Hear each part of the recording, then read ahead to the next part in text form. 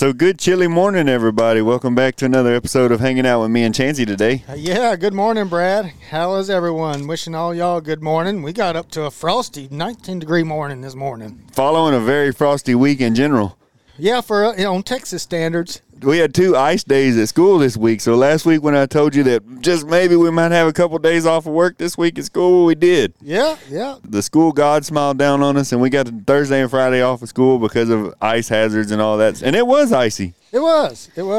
Yeah, the road was pretty. The roads were pretty slick out our direction. Sleet, we'd had some sleet. We didn't really have much snow out that way, but we did have a little bit of ice and a couple frozen pipes, and not too much danger of anything. No, we actually got lucky, and like I said, for those of y'all that live up north or even much north in Texas, we know y'all make a lot of fun of us down here in Central Texas, but ice shuts us down real quick.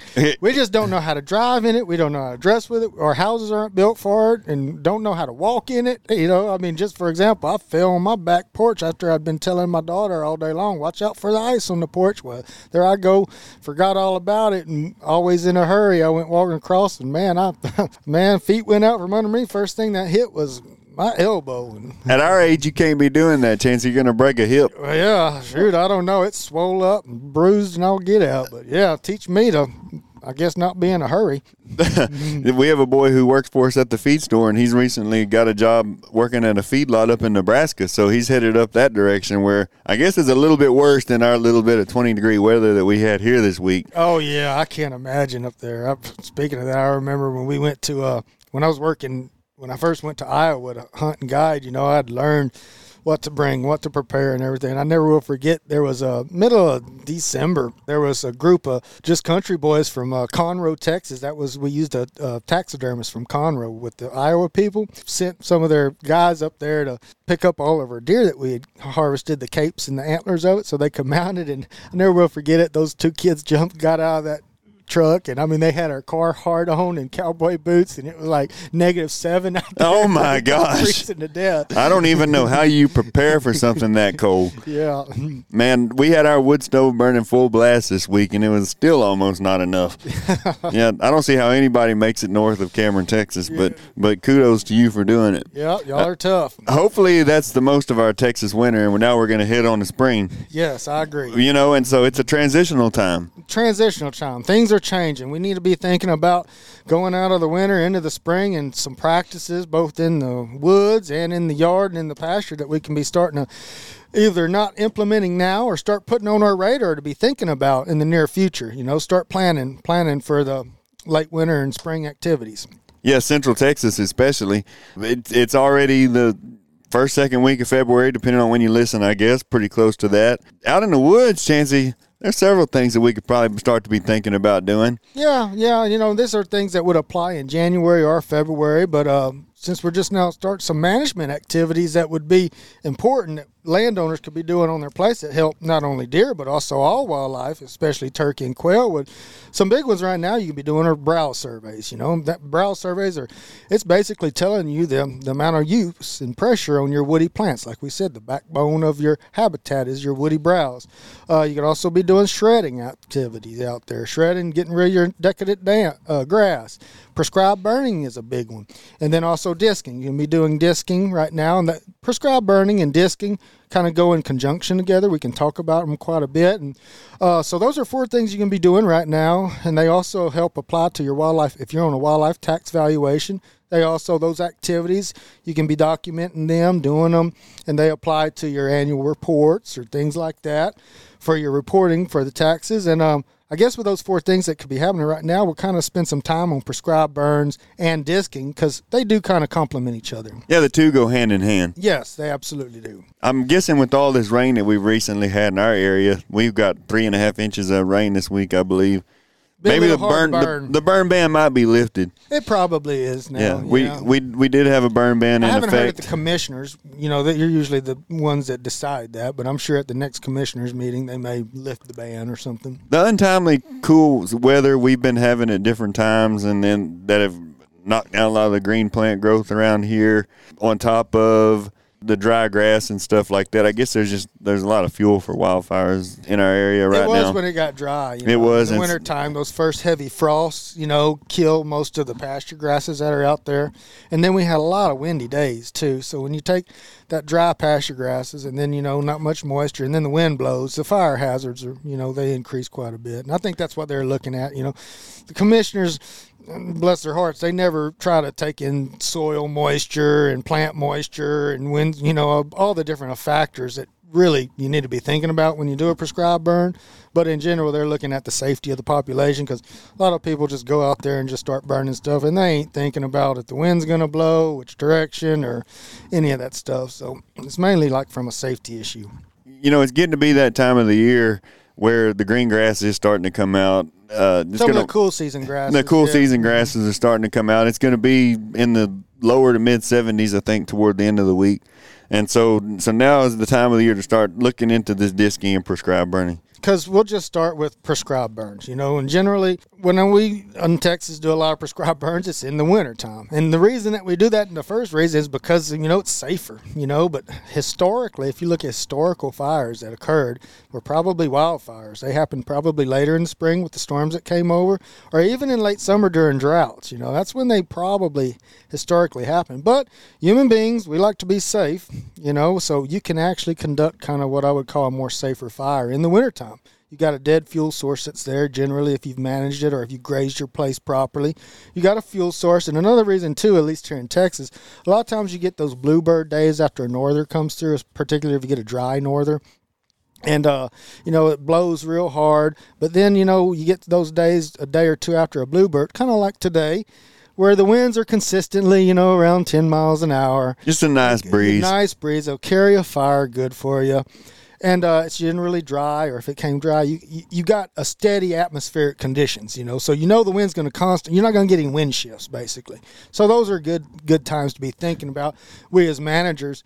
And plus, it's well, speaking of wind, while you're on the topic, if you start a prescribed burn, do you want the wind to push the fire, or do you want to back burn against the wind? Well, at first, from a safety standpoint, that's what I said. The first thing you do is you would, you get whoever, if you didn't have expertise in this, you would talk to somebody that does, and ask about, a fire plan put in place and fire conditions. But first thing you'd want to do is disc a fire guard, disc a fire guard about the area you'd want to burn.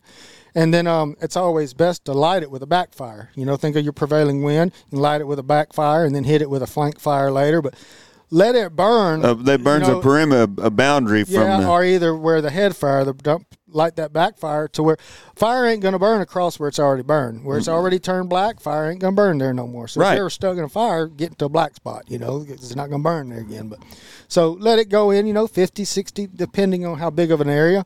A good amount, and then you can hit it with a head fire and come in. That same thing goes good for like your leaf litter areas. A lot of it in the post oak savanna. We've got just prescribed burns. Just some of the things that are important about it and what they do. If you don't know, they curb over abundant woody plants. So you got a lot of young eastern red cedar out there, or yopon, or ash juniper out in the pasture if you're west of here.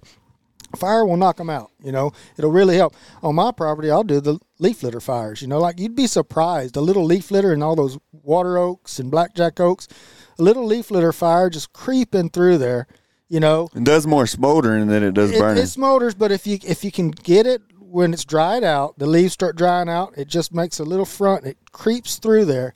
And it will move. It'll creep through there, but at a slow speed usually, especially if you don't have much wind in the woods. But your 1-2 foot tall yopons and cedars, it'll smoke your little cedars, and it sets your yopon back a whole lot. It'll even kind of raise the canopy a little bit on those. If it doesn't kill the yopon, like it won't kill them, but it'll set them back, and you can actually start getting some sunlight in there, which is very helpful. Sometimes it takes you 3 years of doing that to make a fire. You just got to start small depending on your fuel load. So, and your slower growing trees, they need that to get rid of a lot of your faster growing shaded trees that are shading out. Yeah, it's like your oaks and hickories. They need some type of disturbance, a fire or grazing by large herbivores or tornado or whatever, something to create a disturbance. Because what happens, you get these shade-tolerant plants like cedars and yopons that just choke everything out. Grow so fast. And they grow so fast. They have shallow root systems. They take up soil moisture, but then they shade out all your better quality plants, your oaks and stuff, your hardwoods. So prescribed burn can definitely help with that. It's practical. It's effective, and it's long term. Think about it. You can take out a lot of little cedars, with one well-planned prescribed burn, and going out there with loppers, and doing it. It adds nutrients to the soil. So, burning, it does do that. Lots of nutrients goes right back into the soil. So you do it this time of year, right in time for spring rain, spring growth. Guess what? All new deer food and food's going to come up, lush. It just makes everything pop. You'll have some beautiful little green forbs and different types of things following a fire that start to come up. Mm-hmm. And also it gets rid of decadent grass. Well, it's potash, basically. Yeah, potash. Mm-hmm. And nitrogen, too. With all the other stuff. And then when it rains in there, just like fertilizer. Decreases decadent grass. So if you got grass, it's just... grasses need to be stimulated, need to be burned or mowed or grazed or something to get them to grow and make them healthy and vigorous. So if you got a bunch of decadent stuff out there, fire will really get them going. So it was just for an example. A&M's done a lot of studies where they found like 7 times more protein-rich insects present in burned versus unburned pastures. 7 times more. So what is it that baby quail and turkey poults eat? What do they need? Insects. They have to have insects. They have to have insects and spiders and protein. And 7 times more in a burned area. They've done studies on just taking an area that wasn't burned and then taking an area that burns, and there's 7 times more protein-rich insects in those burned areas. You don't think about something as simple as an insect being affected by fire. Like it improves. Lush grass. Yeah. Yes, they have little more to eat. Yeah, and just, flourish. And I said nitrogen. I don't know, but it's like a fertilizer, that just helps. Definitely potash. What does burning do to Bermuda grass? It'll help it this time of year. Yeah, especially if you burn it in general. And this is, like I said, general, but in generality, cool season fires help warm season grasses. So if you burn even native grasses, or even we're eliminating some competition, even there exotic too. Grasses too. So, and timing, because one problem is if you're burning a cool season burn this time of year, even later, say March, a lot of your winter weeds and winter wildflower or spring wildflowers and spring weeds are already up. They're just sitting there. They're not blooming now. So a cool season fire can hurt those. So yes. you gotta watch out for that. But if say you've got camphor weed out there, a problem weed that's starting to come up right now, you could hit a cool season fire right now, and that will set back that camphor weed, and it will help establish your warm season grass. So it would help Bermuda grass. In turn, you're eliminating that early season competition you have when all your warm season grasses are trying to get going. Same reason that people spray, their pastures and stuff this time of year for ryegrass or something like some weed that's out there right now. Something that goes really good hand in hand together is, if you have a big enough place, you can kind of utilize this, especially if you have mostly native range, what's called patch burn grazing.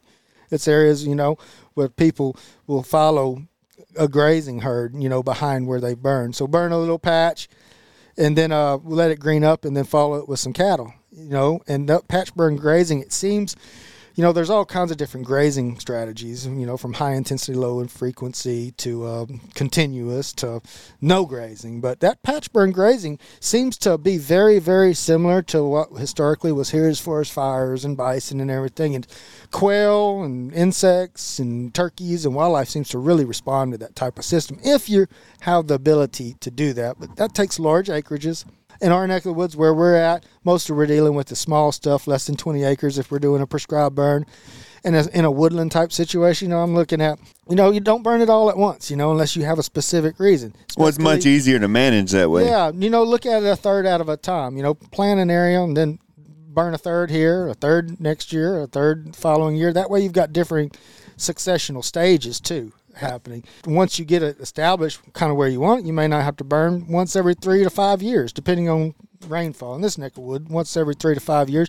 Now you go east, it might be once every 3 years, something like that.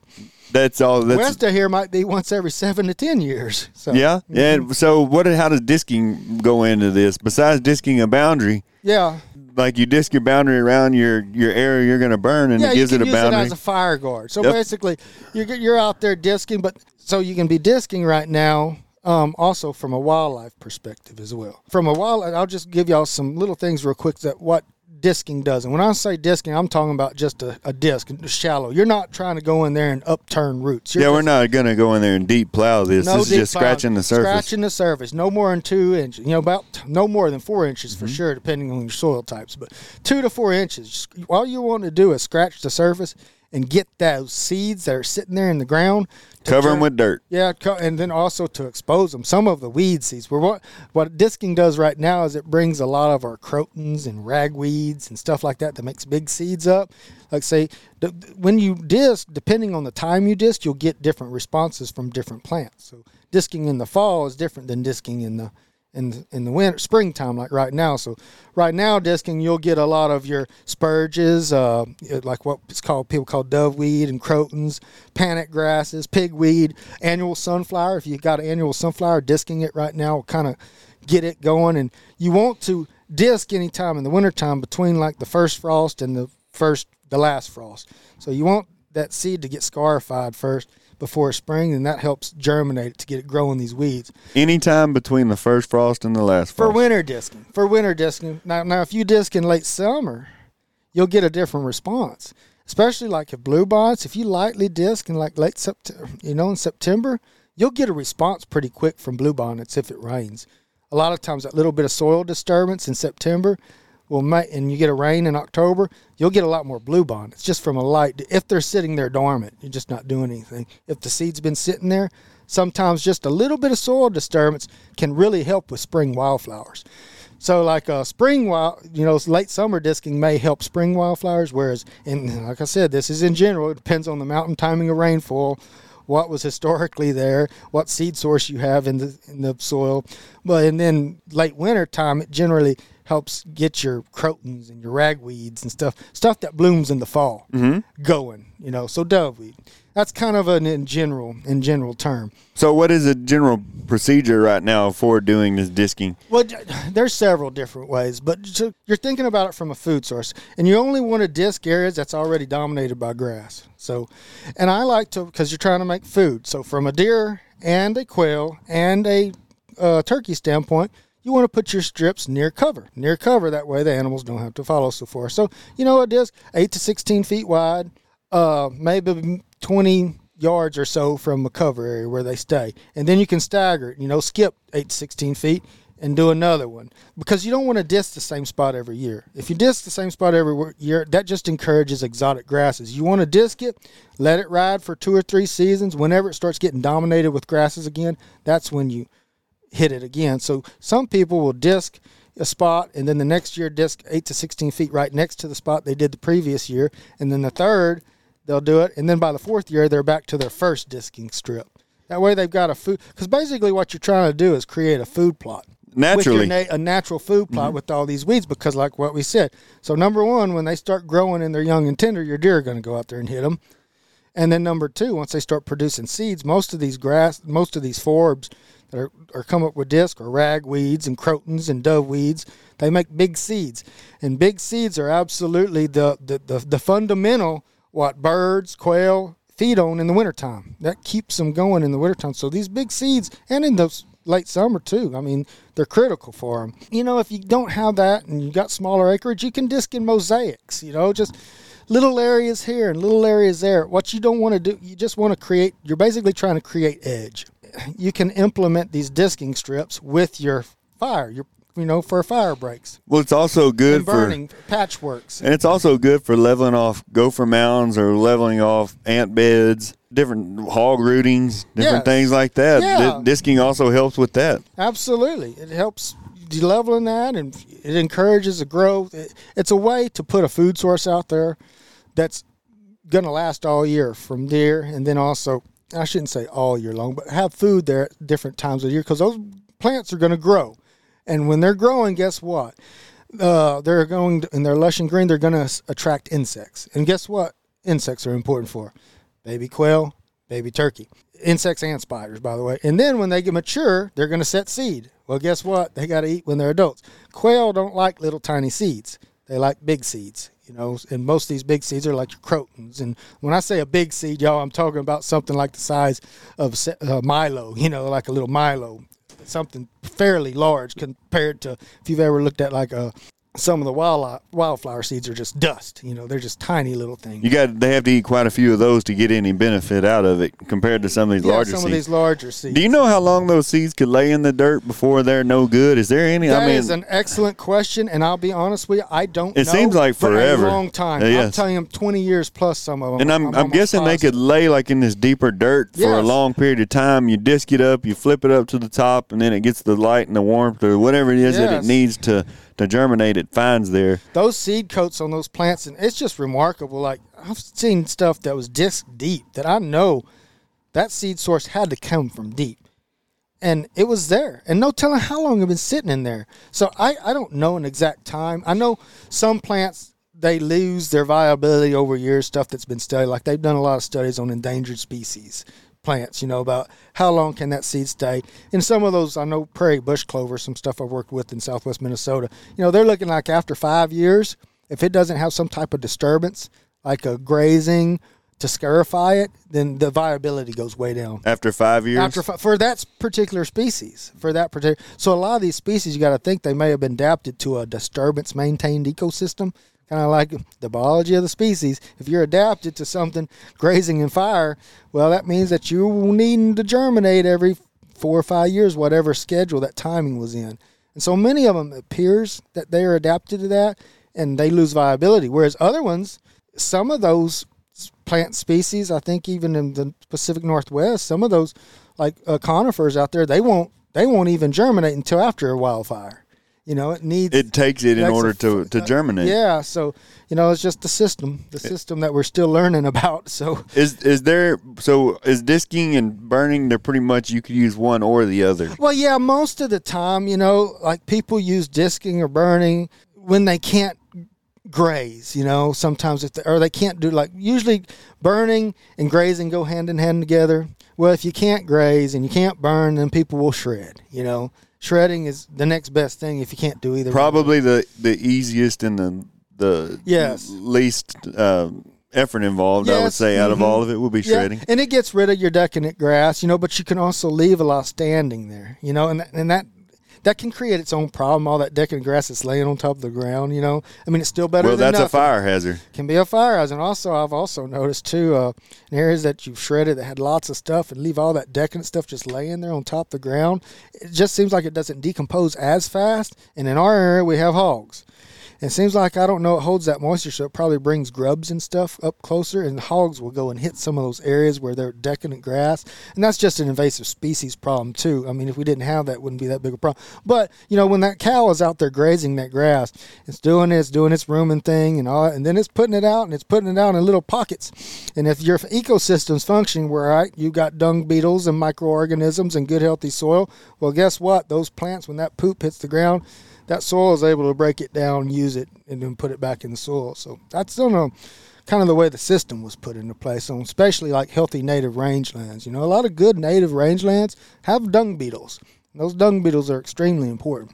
They're pretty fun to watch. Oh, I love watching them. I could I used to follow them around with a camera and take pictures of them. And they're actually little problem solvers. Like, they'll fight over their little dung ball. But if you've ever followed one, and when I was in South Texas, I'd follow one. They'd take it into like a red ant mound, and those red ants would defend. There'd be little dung balls just sitting in that red ant mound circle where the dung beetles say, well, I got to get out here. But then other times you can follow them and watch them.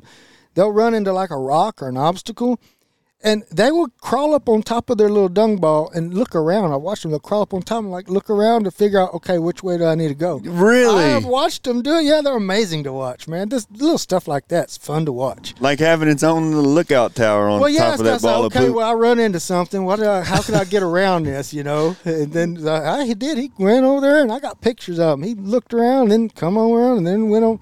I wouldn't call it problem solving, but he dang sure went up there and looked around, checked it out, and got out of the situation. There's some working dudes, aren't they? They are, yeah. But what do they do with that? Well, they take the dung beetle, the little dung ball, and they lay their eggs on it, and they bury it down the ground, and their egg hatches. As far as I know, there's a bunch of different species. We got the little black ones, and we got the green ones. I've seen the black ones mostly. Yeah, the ones I've seen. And there's some green ones, like the real pretty, green as well. From what I understand, they get the dung, and then they dig a little hole and put the dung in the ground. It's probably like a squirrel burying an acorn. Yeah. No more than an inch or two deep. And they lay their egg, and then, think about it on a micro level, but also, on a mega scale, too, of thousands of dung beetles spreading all that manure out across the, the native range out there. A good way to disperse that. Yeah, it's a good way to disperse it. And, when you start losing soil microorganisms and soil health and soil quality and stuff like that, the root systems get shallower. A lot of that stuff doesn't function as well. I've got to look it up maybe for the next episode, but I don't remember if it's the IGR that's in the fly control tubs or the fly control stuff that people feed to your cattle and stuff, and what it does is it gets inside the manure, and then flies lay. Yeah, the flies lay eggs inside the manure. Oh, interesting. Yeah, and then this the IGR, the chemical that's inside of this manure, now it keeps the fly from becoming an adult. And so it controls flies in that way. And we'll talk about that a little more whenever fly season comes. But hey, I don't remember if it's the IGR or if it's the ivermectin or if it's the safeguard wormer. I got to look it up because it just pops into my head. I probably should have kept my mouth shut. But one of them is really bad for the dung beetle. It basically kills them. And I'm wondering if it's not the IGR that's in those tubs. I think it is. Maybe so. That would make the most sense. Possibly. I know, we used to see a lot of dung beetles before, like, improved pasture really started getting, pushed on in the 80s and, 90s even. But you go down to places in Oklahoma and places where they still got a lot of pretty large native range, native grasses out there. There's still quite a bit of dung beetles out there. Yeah. South Texas, for sure. One other thing I wanted to mention, just kind of as we're out here managing, producing with our cattle and grazing, if we have that ability, every year this time of year, Brad, y'all are selling a lot of molasses and syrup, stuff like that. Yes. Salt blocks. Where most people, they keep all their salt blocks and they keep all their molasses in one area. And one thing I have to mention, that if you've got a good grazing plan and a good grazing regime, and, you're allowing your pasture to rest, letting it be grazed, you probably don't even need the disc. Just the hoof action in the cattle.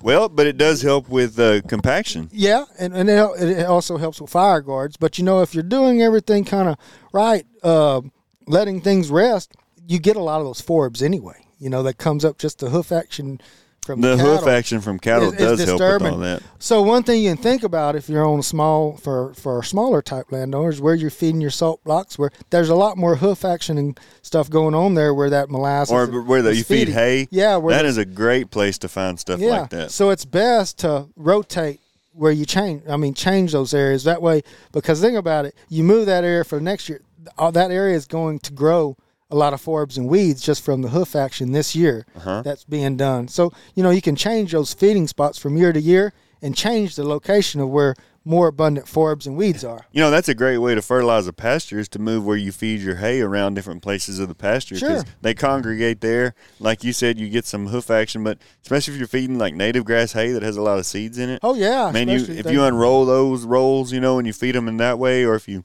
spread them around the pasture, it's a good way to get grasses established. Absolutely it is. Yeah, and so, how expensive is a bag of native grass seed? Oh, it depends on what you buy, but it's ridiculously expensive. Just imagine if you've got native grass hay, what that's worth. Those seeds inside that roll of native grass hay that you're putting out. Now, a lot of people are, if you've got a coastal Bermuda pasture, I guess you don't really want to, like, people may be concerned about getting that started. But yeah, and if you've got native pasture, you need to be concerned about where you get your hay too. You don't want to bring in a bunch of stuff with bromuses or cheat grass or Johnson grass. Well, if it's one thing about Johnson grass, it will not survive in a pasture.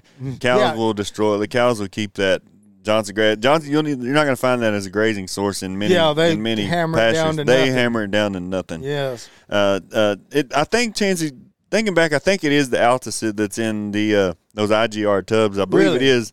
That's one of the downfalls about that is that it harms the dung beetles and little parasitic wasps and different types of flies that off target species that it affects. Because a lot of those there are parasitoids, man. I mean, they are killing machines. Pretty much every little critter we call a pest, those parasitoids usually will get them, or control them some way. Yeah, when you mentioned that they lay their eggs in that, and that's what got me thinking about it. That's news to me. I did not know that. Yeah, they put that out to sit in those IGR tubs. It's an insect growth regulator is what IGR stands for, and it's Alticid, whatever, however you pronounce it, is that they put into it. And like I said, these cows lick it. They put it in a mineral. They put it in a tub. And they even have a different one for horses that control like face flies and stuff like that. So they ingest this stuff in this tub. It doesn't hurt the cows or anything like that. It's passed on into the manure. And then flies, there's only like a short amount of time that a fly could lay an egg into a pile of manure before it gets that glaze, like a hard glaze over top of it. And they can no longer lay an egg inside that. So this Alticid gets in there. They lay the little egg in there. I think it gets to the larva stage, and that's as far as it gets. I got to look that up before fly season comes, but it seems like that's what I do remember, though, now reading up on that years ago. Yeah. And you mentioned that dung beetle, and I remember that now being an issue. That's just fascinating stuff. I've got to tell this story.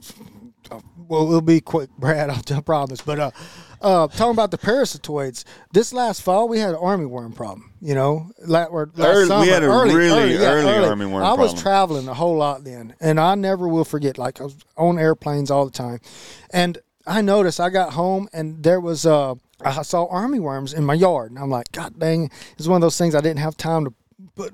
You'll usually get them in your oats and your fall grasses, but this year they came out so early they were getting the Bermuda grass. Yeah, they were in my lawn. I was like, man, I just don't have time to. But then I started paying attention. I started looking because I've sprayed for them in the past before.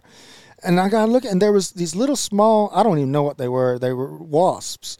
And they looked like yellow jackets, but they weren't yellow jackets. They were striped like that. But they were little bitty, and they were like little, I don't know, stealth bombers, man. They were. One of them stung me, actually. I guess I got too close. Stung me. It had a pretty bad little sting, but it was like a scorpion, It was like it hurt real bad, but then it went away. Yeah. For me, like scorpions, they hurt just for a little bit, and then they go away and don't thrive. Whereas if I get stung by a wasp, it hurts and hurts for, pretty good while, throbs. But anyway, these things were after those armyworms. I got to follow them around, and they would hover, and they were fighting them. They would hover above the ground like little Apache helicopters and patrol. And when they saw an armyworm, they would zip down there and start stinging the daylights out of it. And then they were like dung beetles. Another one would come over and try to steal his armyworm, and they would fight about it. And I got to watch it. It was unbelievable. And I didn't have time anyway to do it, so I was like, well, I don't know, but I watched them for Man, I wonder what minutes. little insect that was. I tried to find it in my Insects of Texas book, but it's one of those things like, okay, where there's 20 different species that look like that. I didn't know. And I think I sent it to an A&M guy at the time. I didn't know him, but I never heard back because I didn't know the specific. They probably could put it some type of family of wasps, but they looked like little yellow jackets, but they were smaller than a honeybee. And man, they could fly. Unbelievable. And they were all over the place. And so long story short, I had to leave for a week, and I didn't know what to expect. When I came back, there were no armyworms in my yard. These little wasps took care of that. Yeah, I got about a 3-acre yard. That's solid Bermuda. Yeah. And I wonder those wasps took care of all, and there was literally hundreds of them because they couldn't see them very well. But when you got to looking and got down on your eye level and started watching them, man, they were just like little drone helicopters, hovering 10, 12 inches off of the yard looking for armyworms. And, man, they took care of the problem. Is that right? Well, so if you think about it, I mean, maybe in the fall time when those armyworms usually come out, I wonder if those little wasps are still around, if it's too cold for them by that time. It might be. And so this year, it was super early. Yeah, it was the oddest time for a fall armyworm. Yeah, I would say it was in July, wasn't I think it was. Yeah. And it just stayed so cool here this summer. And we had a lot of rain. We had a lot of rain. It was a weird year here. And so I guess these little wasps, they're like, holy crap, this is easy money here. Yeah, it was. It was real cool. Go get your buddies. Yeah, it was. They fixed me up, at least my yard anyway. We gotta ask some questions and look a little bit more into that. Yeah, like I said, I've got a Texas insect book, and it had one. I was like, well, it looks like that, but it's not quite that. And then I looked in my big entomology, and I took entomology in grad school, but when you start getting down to family level on insects, you better know your stuff. I did entomology in 4-H years ago. Lord have mercy, there's a lot to that. Yeah, you think plants are hard to key out. You start trying to key, especially your flying insects, your dragonflies. We used to do a lot of macroinvertebrate stuff in Tennessee with dragonfly larvae. And, you better know your stuff. You should go to try to identify them past a family level, some of those critters. Entomology is one of the hardest things I think I've ever looked into. There's a lot of different things that goes into classifying insects. Yep. So you're talking about that. So right now is a good time to be disking. It's a good time to be burning in preparation for your warm season grasses to start coming out and your little forbs and all those different types of things that's important.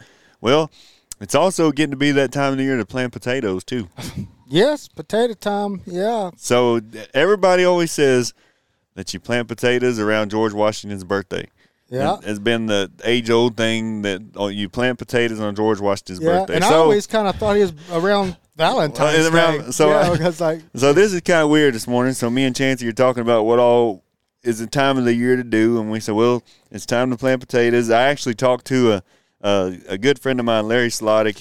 He was the manager of Helena in Taylor, Texas, right up the road for a lot of years. He's probably the most intelligent chemical guy that I've probably ever talked to in my life. He could tell you what to do on yards. He could tell you what to do pastures. He could tell you what to do on just about anything that involves fertilizers or herbicides or any of that kind of stuff. And so I happened to mention to him, I said, Larry, any time to plant potatoes? Because we had them at the feed store here, Cameron Farm Ranch. We've had people coming in. We're done sold out of potatoes already. So many people have come in and bought them.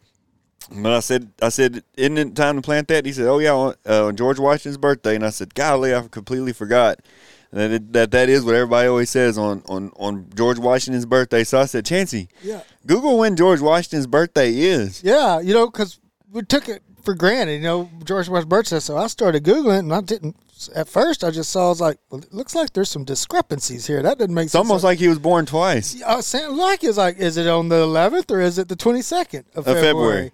So I didn't know. It just goes to show what you don't know. So I went to the National Park Service, that has the Washington Monument and everything, kind of got a history about it. And they go into detail that George Washington's got 2 birthdays, depending on which calendar you use. As does pretty much everybody born around that time. Yeah. And this is a crazy story. Yeah. I don't know how I've lived. One of those things like how have I was today old whenever I learned this because, I can't believe I've lived 41 years now. Yeah. And had no clue that the calendar actually shifted. Me too. I'm 42, and I didn't know it till today. We're talking who would ever thought that I learned this from thinking about potatoes? So do you think, Chancey, you could explain to us how it is that George Washington has 2 birthdays? Okay, so from what I understand, like I said, I just read that, when he was born, we were under British rule. Being under British rule, if you would have been, basically they decided in 1750, what was it, 1752? 1752, America was under British rule. And George Washington was just a young lad. Yep, and all of Britain and its colonies were under what they were called the Julian calendar. And the rest of Europe was under what's called a Gregorian calendar during that time period. In Britain, they thought that we needed to be all under the same calendar, so it just jives. So there was a big difference. One of them had the year starting on January.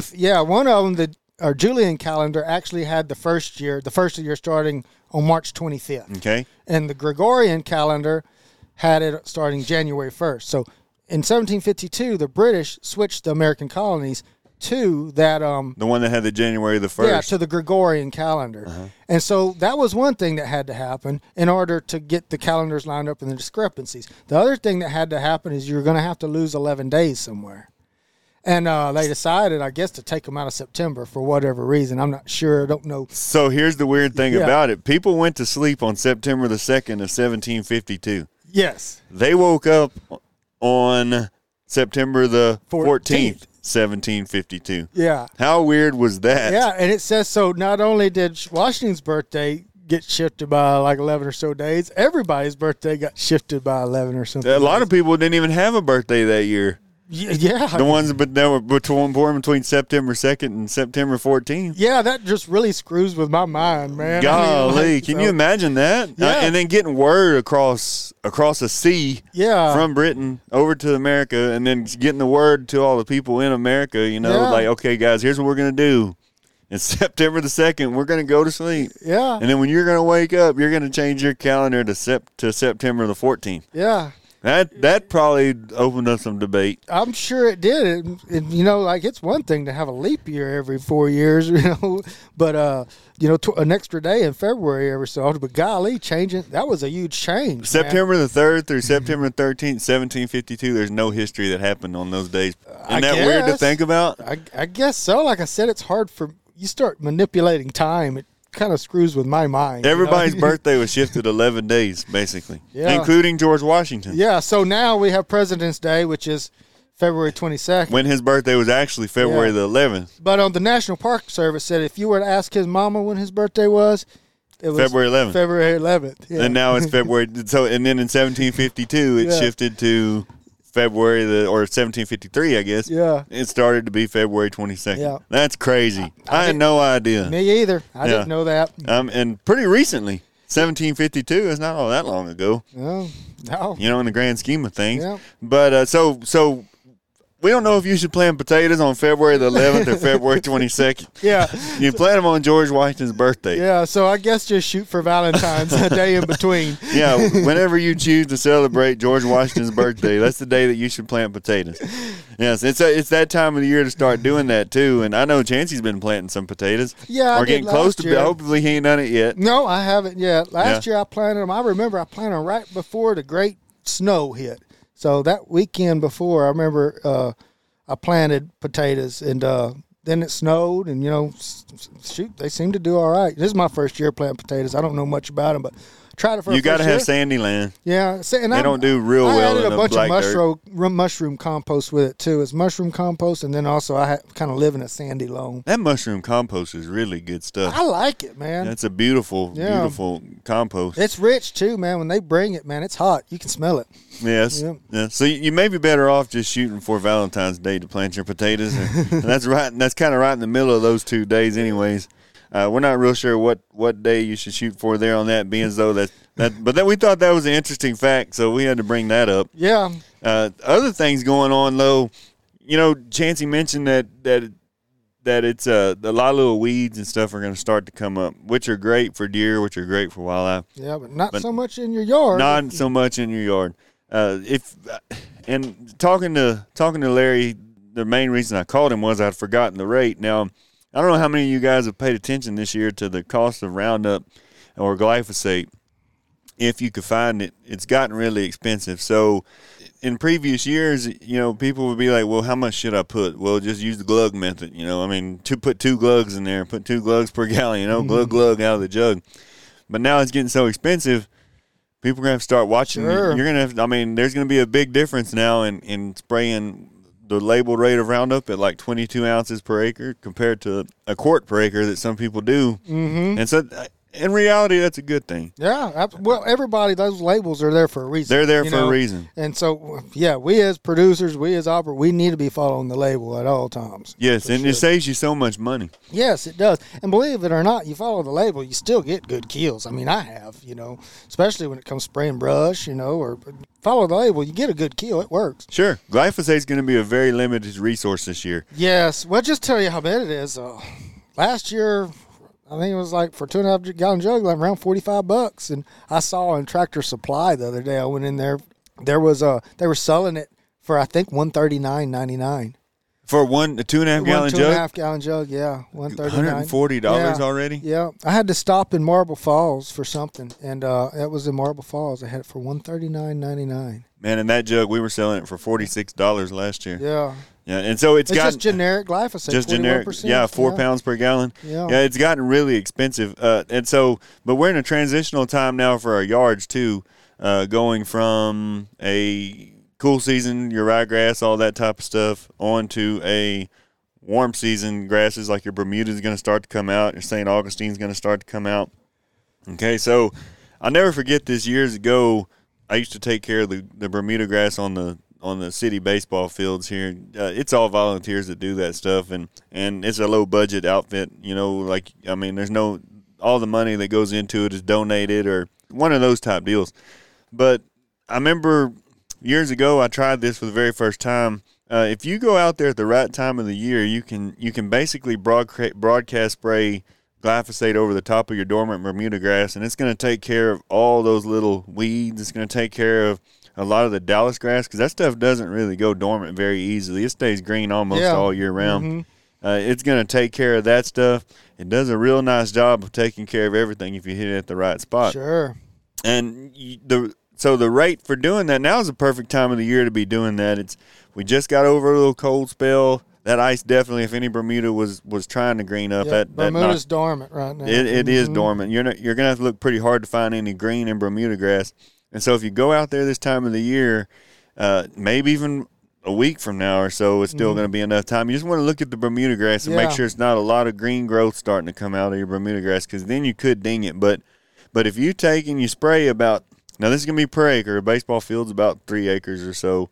Football field about 1 acre. If you go out there this time of the year and you spray 12 to 16 ounces, 16 ounces being the high side, 12 ounces being, the low side, somewhere in the middle of there, 12 to 16 ounces of some sort of glyphosate. Now, this is probably for a 4-pound glyphosate. 12 to 16 ounces of that, mix you some surfactant in there. Go out there and just broadcast spray it over the top of your Bermuda grass. You're going to knock out all this competition. Yeah. And then come out and maybe follow that with like some triple 15 fertilizer, because it's almost getting a little late to put your phosphorus and your potassium out on your grass in order to get some use out of it, because it moves through the soil so slow compared to nitrogen. So the earlier you get the phosphorus and your potassium out, which is your second number, so like a 15-15-15 fertilizer, it's going to be your last two numbers are going to tell you your percentages of phosphorus and potassium. So right now is the time of the year to be putting those last two numbers out, so they can get into the soil and become plant available by the time that your warm season grasses need it. So, like for instance, if you're going to put out 100 pounds per acre of a triple 15, you're going to be putting out 15 actual pounds of phosphorus, and you're going to be putting out 15 actual pounds of potassium, and then 15 pounds of nitrogen. But a lot of that nitrogen is going to, wash down through the soil pretty quickly, get eaten up by microbes, different things like that. You lose nitrogen very fast, but phosphorus and potassium is a little slower. That's a whole episode of its own. But so if you go out there and you spray this Roundup, this glyphosate over the top of your dormant Bermuda grass, it's gonna knock out pretty much any competition that's trying to get started right now, and then your Bermuda grass is gonna be able to green up and go. Yeah, no competition. When it gets ready to go, that's right. Yeah. It's gonna kill your ryegrass. It's gonna kill any little broadleaf weeds. Yeah, henbit right now. That henbit is terrible. Right now, henbit's coming, and these are little cool season weeds. So a lot of times the frost doesn't get them. So henbits, chickweed, little geraniums. Now, glyphosate has a hard time with henbit sometimes, especially when it's cold. Glyphosate doesn't like to work when it's too cold. No, that's why there's a fine-tuned line right here where it works and doesn't work.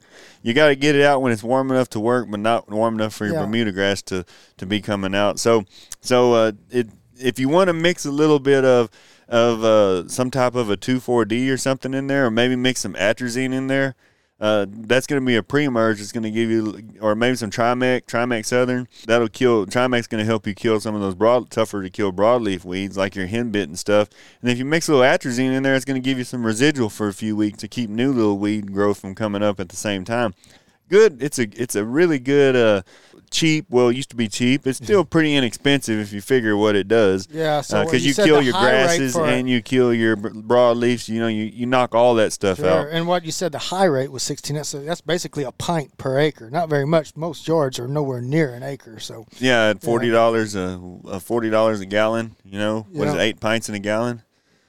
Yeah, 4 quarts. So yeah, pints half quart. Mm-hmm. You go to figuring that it's relatively inexpensive still to do that, and there's not many post-emergent herbicides out there that's going to kill grasses and broadleaves like what the glyphosate does. Works really good on a baseball field unless you've got ryegrass that you're trying to get going. Football field, if there's still a grass football field around, there ain't many of them left. Pretty much all gone to turf now. Yeah. But if you do still have a grass one left, your Bermuda grass yard.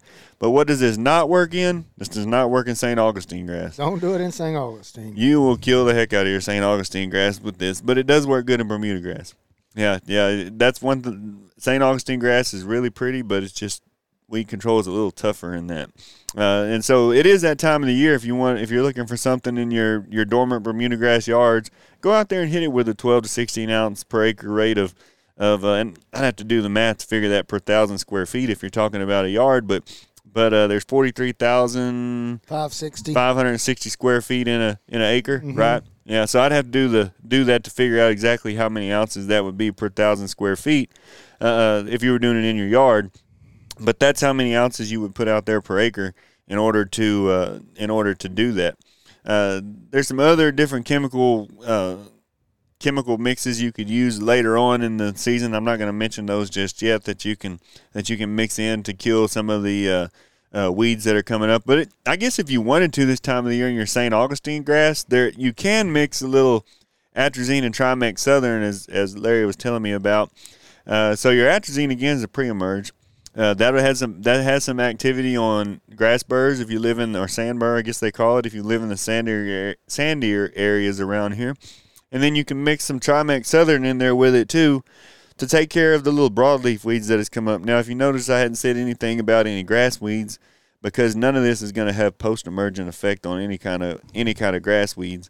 But the Trimex is going to take out any broadleafs that are up. The Trimex Southern is what you have to have on St. Augustine grass. The trade name is Trimex Southern.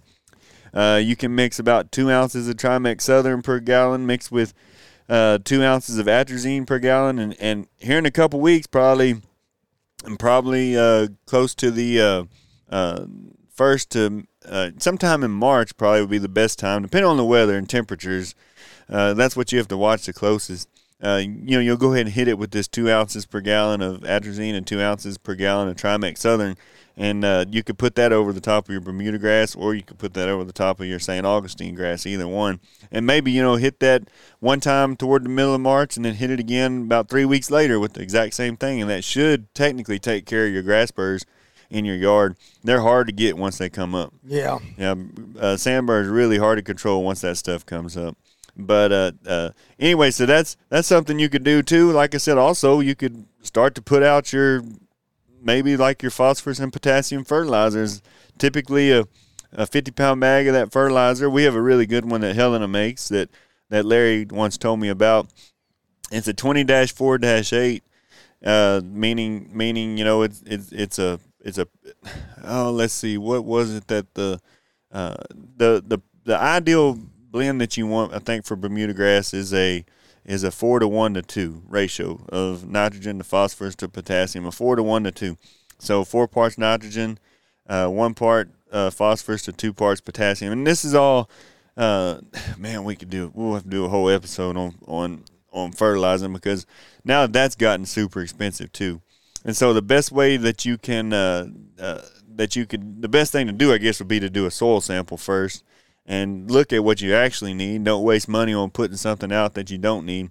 But we'll have to do a whole episode on that, because there's so much goes into that. But that's one way to save money. But if you're talking about a little yard, the 50-pound bag of that 20-4-8 fertilizer that we have, or that Larry had told me about, perfect formulation for grass and the ratio of the nutrients. One bag will do about 5,000 square feet, so it's still relatively inexpensive to do. But this particular one has sulfur, iron, and zinc in it, and the iron in it really does good things for grass. But the grass needs to be a little greener before probably it's going to get a benefit out of that iron. So I guess we'll talk about that a little bit more at another date.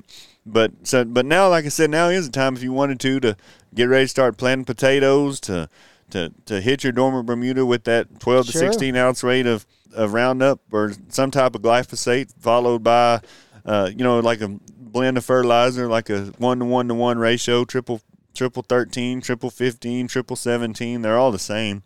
It is that, and so that is basically what the time of the year it is to do that on your yards. It's hard to believe that spring is already here. It's coming. And so, is there anything else that we might have accidentally missed? Well, I mean, always trap feral hogs, they're still coming. There's, and so be thinking, I guess, from a wildlife standpoint, those 4 things, that's stuff that you can be doing right now that's applicable to your property. Also, I guess be thinking on your mind, too, if you're on that wildlife valuation to, you'd be thinking about, doing your annual report. That's going to be coming up. And if you are doing these things, be sure that you document that as well. Because these things that Chancey talked about, if you have your place under wildlife management, you got to document what you're doing out there. Of course, if you have it under wildlife management, you already know this. But these things all count towards that. Sure, absolutely they do. All these management practices, that we discussed, they'll fall under one of those categories of habitat management, or supplemental food, all those 7 categories. One of them, census. We didn't get to browse surveys, but that would fall under census, something like that. And so there's just something to keep you busy for a week. Yeah, absolutely. So I guess that's it for this week, Chancey. All righty. Well, enjoyed it. Like I said, everybody out there, stay warm and enjoy this absolutely beautiful day that we're fixing to have here in Central Texas. And y'all have a good week. Bye-bye.